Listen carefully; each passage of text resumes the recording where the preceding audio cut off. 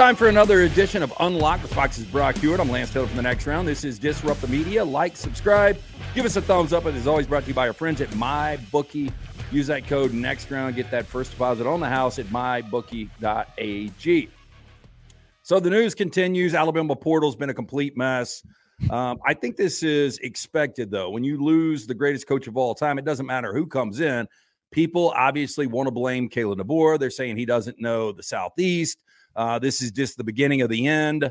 I had our friend Clay Travis bet me on air today that he would not make it a fifth season in Tuscaloosa. And, he's like, the expectations too high. Look at the expectations going to be high for whoever, but I saw him do it in a program in Washington. No disrespect to your alma mater, but that's like a B-plus program. Alabama's an A-plus elite program. If you can do it there, and the guy's won everywhere from Sioux Falls to Fresno to Washington, and now he gets one of the top 2 or 3 jobs in college football. I don't know how it falls off like some of these people think.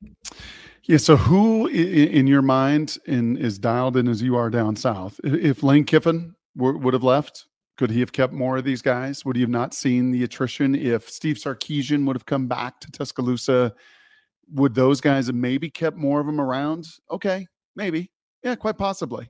You know, the Julian Sayans and some of the others, I know we'll get to him and discuss Austin Mack in a second. But, I mean, if you're just that narrow and just looking at this, this little slice, this little moment, this little month, this little signing period, and not the bigger picture, and not what his 20-year resume looks like everywhere that he has been, and not realizing that in the spring, guess what? The portal is going to open again, and there's going to be opportunities, and there's probably going to be departures, and others are going to want to come into it.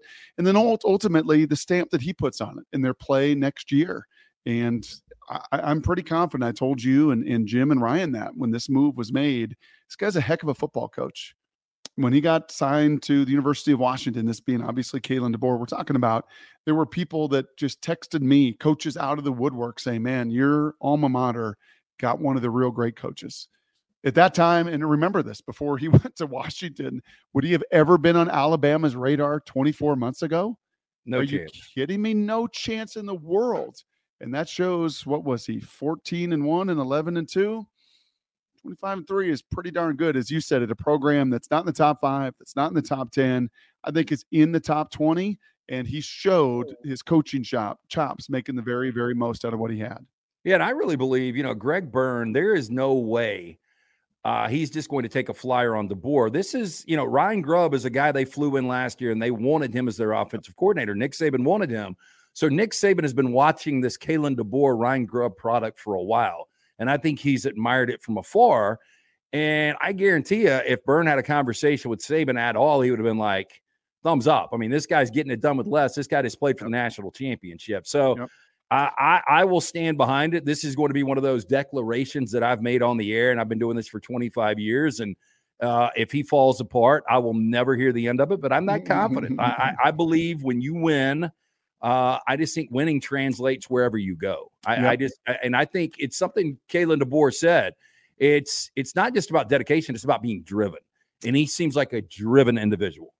He is really, really driven, and he knows exactly what it's supposed to look like. And, frankly, had he brought his defensive staff, and this is no shot at Chuck Morrell and William Inge and good guys, but Lance, if he would have just brought the status quo and brought maybe all of that, that he was loyal to and familiar with, I would have said to you, that's going to be one side of the ball that's going to have a little work in progress, because it was, they were co-coordinators down south. That would have been highlighted, would have been uncomfortable. And I think getting Kane Womack and his style and his system, and I think Kane is tremendous. And when he was at Indiana with Tom Allen, they played really elite defense for a reason, because he too, like Kalen DeBoer, was so good at it. Kalen got a chance to see that and got a chance to practice against it, got a chance to realize, like, man, this guy, he's innovative, and when you follow in the footsteps of Nick, it's one thing offensively with Kalen and Grubb, and I think they're going to be fine. But when you follow in the footsteps of what he's built defensively, the dudes that he has had, the system that he has played, the success in the championships, some of them especially early, that came with that defensive prowess, it was important to get that side of the ball right. And I think Kane Womack is a pretty darn good one as well.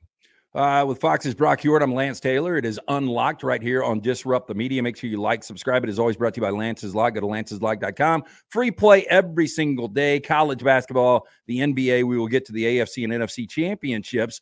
So just some guys that have come over, and I thought this would soften the blow a little bit. I saw ESPN did their way too early All-American team, and their center was Parker Brailsford. Yeah. And that's just one of the guys that is coming in, a little undersized, but I mean, this guy is tenacious. Tremendous. He's just tremendous.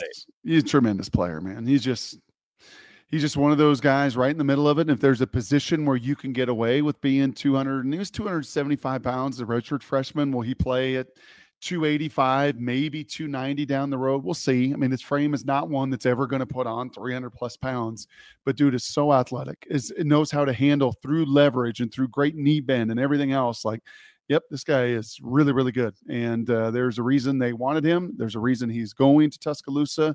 The people there will absolutely love him. He'll be the centerpiece of that offensive line. And that was a big get. And it may not be gigantic on paper, but those All-American teams, they know the film and they know what they're watching for. And if at 275 is a redshirt freshman, he could handle Murphy and Sweat and them big boys in Texas just fine. He's going to be able to hold his own down in the SEC as well. Okay, so tell me about some of the other guys coming in. You've come on and you've told us about Austin Mack, but Jeremy Bernard is a guy that, really was that fifth option, but when I guess it was Polk that missed some starts. Yep. Bernard was that guy that stepped up. Yeah, one of the keys, and this will be interesting with Austin Mack too. And Kalen talked a lot about it, and some of it was the timing that's different then versus now. But during COVID and coming out with all the restrictions, and when Michael Penix did transfer in, he was such the linchpin. He was so key when other coaches couldn't be out there, when they had to put that system in. And now that you bring in an Austin Mack, and now you bring in a Parker Brailsford, you put in the centerpiece of your offense. So for those guys, when the coaches aren't around, when there's a 20-hour rule and you're not allowed to be together, to have those guys to help Jalen Milroe, to help that offensive line, and a Jeremy Bernard on the outside of the perimeter. So you kind of get the O-line handled, you get the perimeter handled, you get the QB room handled, right? I mean, you get all those aspects of your offense pretty savvy. I mean, once again, kind of playing chess. And Kalen DeBoer does that an awful lot on a checkerboard. He plays chess, and bringing those guys over, and those are the ones that he targeted through this portal to help implement this offense, I think will be very, very helpful. Bernard is not an off the charts. He's not a Jerry Jeudy. He's not a Henry Ruggs. He's not the elite athletes that you have had down there in Tuscaloosa, but dude knows how to play the game. And he knows the system inside and out, and he will do whatever is asked. Special team, slot receiver, can play a little bit outside, and just will be one of those guys that will be really, really dependable year number one. Let's get into the AFC and NFC championship games. This is Unlocked with Fox's Brock Huard. I'm Lance Taylor from the next round.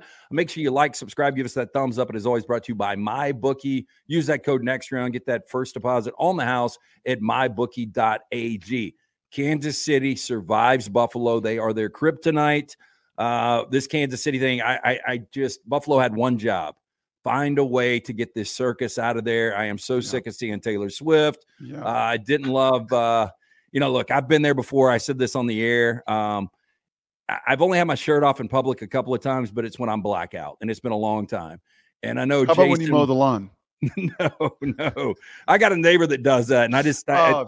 That's right. We talked about that. Yeah. It's unnecessary, in my opinion. If you live on 200 acres and you want to get out there shirtless without anybody else seeing you, so be it. Yeah. But it was basically Belushi and Animal House is what we saw with Kelsey. I know he was having a good time, but my God. Yeah. Anyway, I'm just ready for Kansas City to just be out. But now they play in Baltimore. Baltimore hosting their first AFC championship game since 1971 when they were the Colts. They were a little shaky in the first half against the Texans, and then good Lamar really showed up. And you see that final 30 minutes, how good Baltimore can be. Now they're 3.5-point favorites, according to mybookie.ag. But Kansas City's got the ultimate equalizer in Patrick Mahomes. Gosh, he was so good, Lance.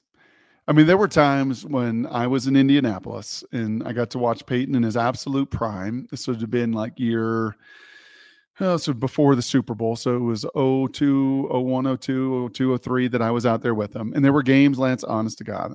We watched the film the next day and I'm like, can't play better. Like, if he gets hurt, the expectations for me coming in, getting no reps and everything, like, I mean, the bar is so ridiculously high. And you saw that the next year, right? When Curtis Painter and those guys tried to play, and it was like, oh, good Lord, what is this? I mean, we played the Jets. I remember, I think he was 30. This was a home game years ago. 30 of 33. You can check me on these stats. I don't know if it was 02 or 03, but it was absurd. He didn't get hit. Saw every blitz, got the ball out on time, had a perfect QB rating. I'm just like, this guy just plays a game unfamiliar to anybody else other than Tom Brady at that time. And Patrick Mahomes, what'd they have, 47 snaps? I mean, the Buffalo possessed the ball. They ran the ball. Kansas City ran the ball. Every time 15 had to make the right decision. He made the right decision. Every time he had to make a play, he made a play. And this isn't 50, 60, 70, 80 snaps. It isn't like, oh, okay, I missed 5 or 6 shots, but I made the big 3. No, he just did not miss a play. I bet his grade sheet was darn near close to 100 in a playoff game in Buffalo in that situation. So, yeah, going to Baltimore, it'll be the same kind of challenge because they're going to run the ball. They're going to possess the ball. Can they hold them to some field goals? And then, Patrick, when you get your 7 or 8 possessions or maybe 9, you got to maximize every single one of them. And by the way, do so without the elite dudes that you have had on the outside. So just, 15 put on his cape and put on one hell of a show in upstate New York. The difference between Baltimore and Buffalo is Baltimore is one of those organizations I trust. I just don't trust Buffalo. And, even going back to 4 consecutive Super Bowls, they can never get over that hump. And now it just seems like, as talented as Josh Allen is, he just is unable to win that really big game. Gosh, and he played amazing. Other than a second down on the final drive, honestly. Other than his maybe 2 second and third down on that final drive. If he checks down to Diggs, I think they win the game. I don't think so. Their defense was so toast. They were so done. Yeah, but I think they would have. I think they ultimately get in there. Like I think Diggs goes for 15 yards. I think they've got and ultimately, I think Mahomes drives them down and just maybe their defense. When you're on backups to backups to backups in their secondary at their linebacker spots, they were just toast. And that is where, to me, the biggest difference. Like Baltimore is locked. They are loaded. They don't have 10 dudes on IR like Buffalo did. Right? They're not playing on fumes. They're pretty darn rested. I know, as you said, the first half was a little bit tight, but no, man, this is go time. This is going to be the most difficult challenge yet for Patrick Mahomes in any of his 6 AFC championships, in my opinion. Going to that place, facing a motivated MVP, everything that's going for them, just fully loaded with nobody injured. I think it'll be a hell of a challenge for Kansas City. And that's the second time I've used HE double hockey sticks on this podcast, by the way. Yeah, and that's absolutely fine by me. You know that. 6 AFC championship games. I mean, that is remarkable. So what does Andy Reid, has he coached in 11? Or maybe 12? It's amazing. Yeah. And I think there was some conversation about Bieniemy, or, did they miss Bieniemy and Andy Reid? Come on. Andy Reid and Patrick Mahomes are pretty special. Are they Belichick and Brady? Nope, they haven't been to 10 Super Bowl. They haven't won 6 of them together, but 6 consecutive championships games for Patrick Mahomes. Yeah, dude, just put another pelt on the wall for me. Whether they go on and win this game or win the Super Bowl or whatever, just that game, those decisions, just as I said, man, put on his cape, and he was super, super special. Do you have a lean in this game? I would lean Baltimore. Yeah, I think I would lean Baltimore, but man, if Mahomes gets the ball with any time left, final possession, if that Kansas City defense can just, and they've been good, right? I mean, their corner's pretty good. They're pretty darn physical. I wasn't real impressed with their D line. I thought they got pushed around. I don't know if that's because it was 20 degrees and it's cold and it's hard to hit people, but Chris Jones can't just awaken on a third down. He can't just awaken in the fourth quarter. He's got to turn his motor way, way, way up in that whole D line if they've got any opportunity. Okay, this is how big of a baby pouting fan I am. I am just so upset about this NFC Championship game because watching this past weekend, I know the Rams had every opportunity to be in this situation. They go 0-3 in the red zone. They have to settle for field goals against Detroit. They lose by a point. They would have been going to Tampa. They would have been a slight favorite in that game. I think they beat Tampa. And it came really close to Green Bay beating San Fran, and the Rams would have hosted Green Bay in the NFC Championship game. But I would love Stafford one shot, all the pressure on San Francisco, team that has not won a Super Bowl since '94. But I don't get that. Detroit is starting to be one of these teams. It's a great story. They're starting to wear me down a little bit. I love pulling for Jared Goff, though.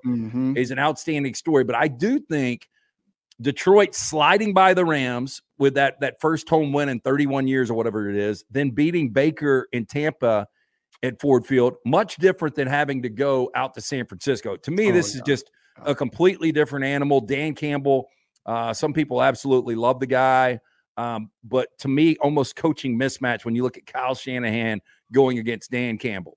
Yeah, and as much as Campbell, I'd say that just the whole kind of staff defensively, and I know they've been hyper aggressive and they play to their style and to their game, but I don't know if you can do that with a Kittle and an Ayuk and a McCaffrey, and we'll see about Debo. Debo's a big deal, man. A big deal. You know, you talk about, you start to rank the different stars on San Francisco and say, okay, who is the most irreplaceable? Is Purdy? Purdy's not going to be on that list. You know, he's not going to be there with Trent Williams and Fred Warner and Bosa and Arnold. Like they got a bunch of McCaffrey, right? McCaffrey's got to be one. I would say McCaffrey one, and I'd say, geez, Trent Williams and Debo 1A.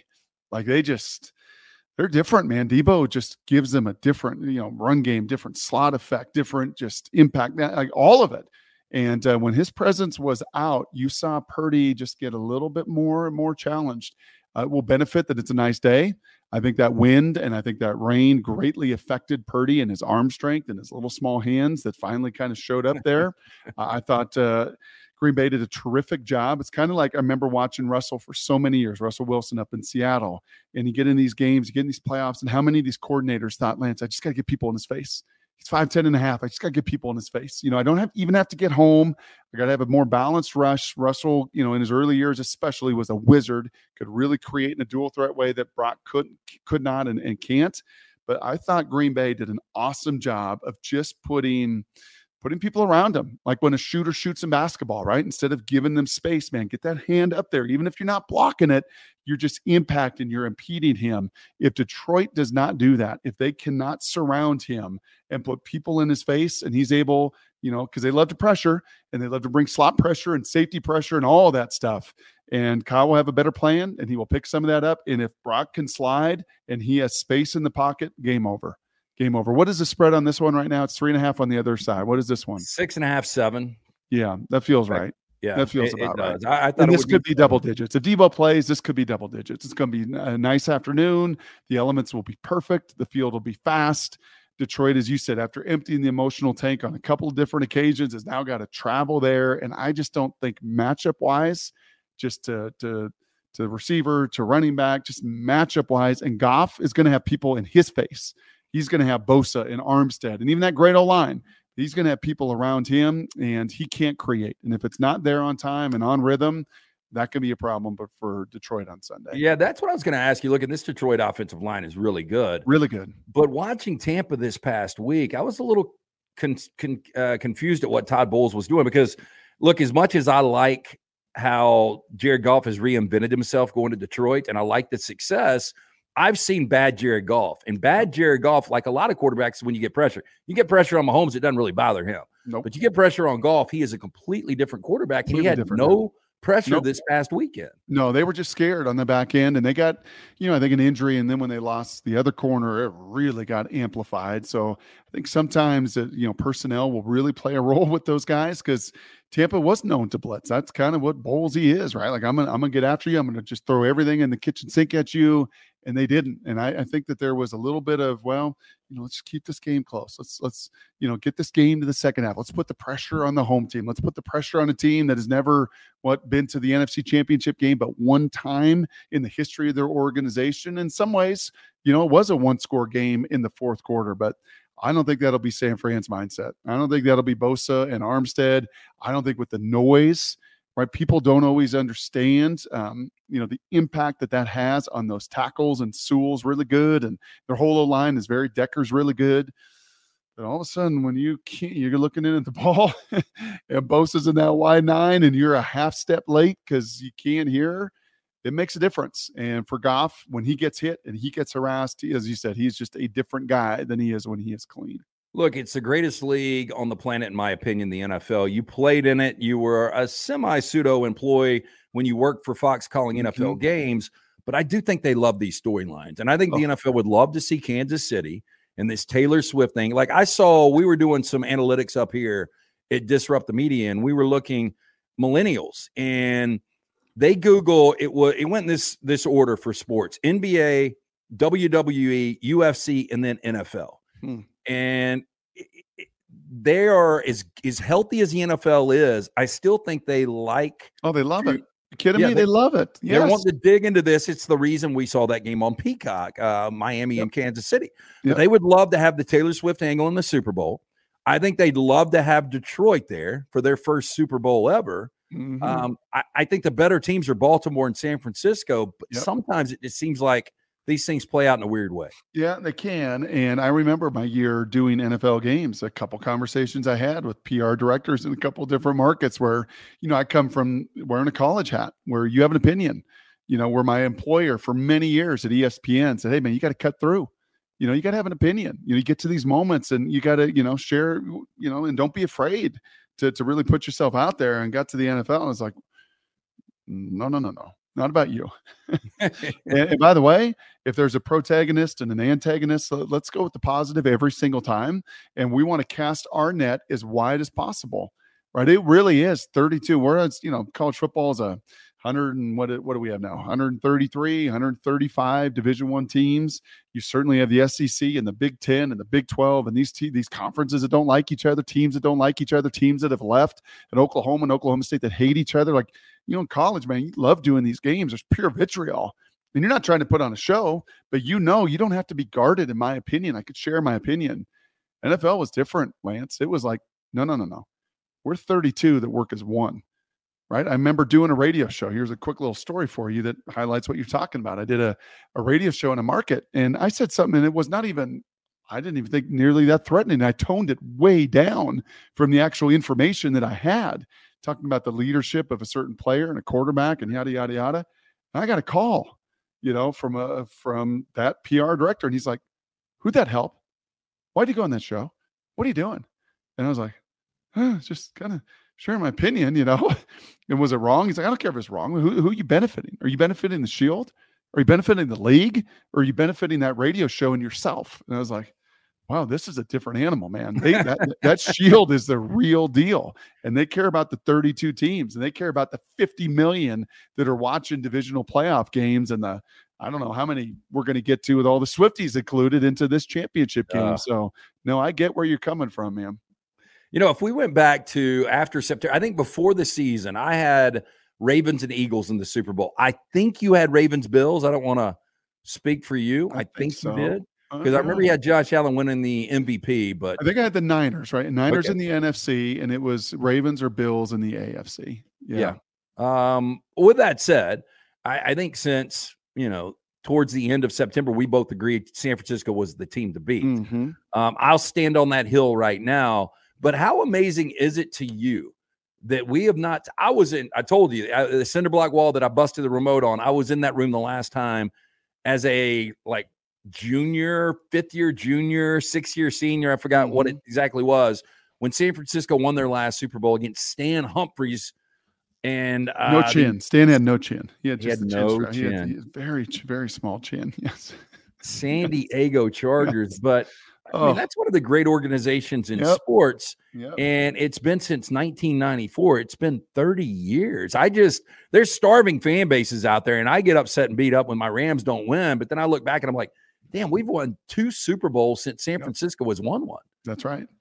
Yeah, it is hard to imagine. And Kyle Shanahan, I think if you surveyed people in football and said, hey, who's the best coordinator? Who's the best play caller in a league that's now so offensively driven and everything favors the offense and every call seemingly favors the offense and protect the quarterbacks and everything else? Kyle's right there, right? It's McVay and it's Kyle Shanahan, and McVay kind of the disciple of Kyle. And he's been there. He was there with Atlanta, right? He was there with Garoppolo. I mean, he has been right there. And it just sure feels like with John Lynch, just the harmony that they got going, the star power they have going, Mr. Irrelevant making $400,000 on the salary cap at quarterback. Like, all of these things are lined up for you. You get a home game against Detroit, who's only been on this stage for the second time ever. Like, come on, go finish this script. Now, whether it's Kansas City or Baltimore, that will be a different animal, whichever one it is, whether it is Lamar, whether it is Mahomes. that will be a different animal in Vegas. But this one feels like, yeah, it's time to take care of business and get back to that Super Bowl. I mean, look, you played in the league for a while. You played with Peyton. Were you ever in a Super Bowl? Close, man. AFC Championship game. Yep. Well, I was just going to bring up, 2003, Damon Huard on the opposing sideline backing up Tom. I was backing up Peyton. Damon, funny story, actually got the game ball. Came out after the game, and my parents were there, and family was there, and my wife was there, and Damon was super gracious. He felt bad. They'd already won a Super Bowl in 2001 and everything else. And I was like, you got a game ball? And, he's super humble. But it turns out Belichick gave him in the locker room, like, you were a better Peyton Manning than the Peyton Manning we faced today in this AFC title game. So Damon got that game ball and got his second Super Bowl ring, and I went to Cancun or somewhere like that. So I will say, though, man, it's the most difficult thing in sports is to win a Super Bowl. And as soon as I say that, you're going to see Kansas City win again and then go to a Super Bowl and win another one with Pat Mahomes and Andy Reid. But I mean, in college football, for a while when we were in the 14 playoff, you could go on before the season. You could be like, I can tell you 3 teams that are going to be in the 14 playoff. And, every other year I can tell you one of these 3 teams is going to win a national championship. But when it comes to the NFL, there's so much luck because those rosters are so even. Yep. And once you get this deep into the postseason, you just got to have the right luck. Yeah, it is luck. And I would say, honestly, attrition, because those roster sizes are so much smaller. You can absorb, who was the Alabama guy a couple years ago, Dickerson, the big lineman. Like, you can absorb a loss. You have, 15 guys on that offensive line that suit up. You got 7 or 8 in the NFL.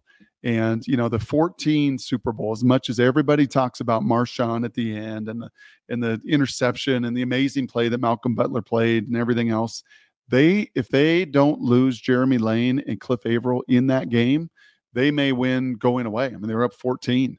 Right, they were in control of that game, but you lose your nickel, you lose one of your best pass rushers, and the game changes. I mean, it's just different. So, we get to this stage, and if Debo can't go, right, and they were to lose Trent Williams or lose one other difference maker, Fred Warner goes down in the game, like you saw last year. Brock Purdy hyperextends his elbow on the first series of the game against Phil. Like, that is how small the line is. Not only as competitive as the rosters are talent wise, but the team that typically is left standing is the team that is the healthiest.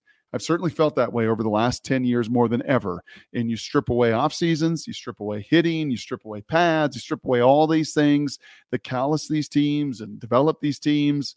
I don't remember feeling that way, with Stan Humphries and Junior Seau against the Niners. Like, nope, San Francisco's just the better team. But I'd be honest with you, Lance, over the last 5, 10, that Seahawks Super Bowl in 14, the healthiest team, the one with their most stars playing on that stage at the very end, is typically the one that brings it all home.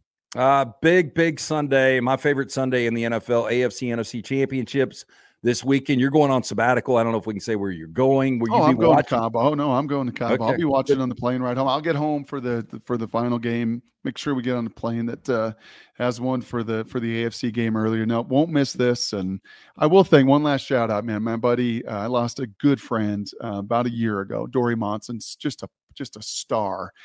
He did Seahawk Radio, introduced me to media. You and I probably wouldn't be doing this if it were not for my buddy Dory. And we lost Dory to a massive heart attack about a year ago.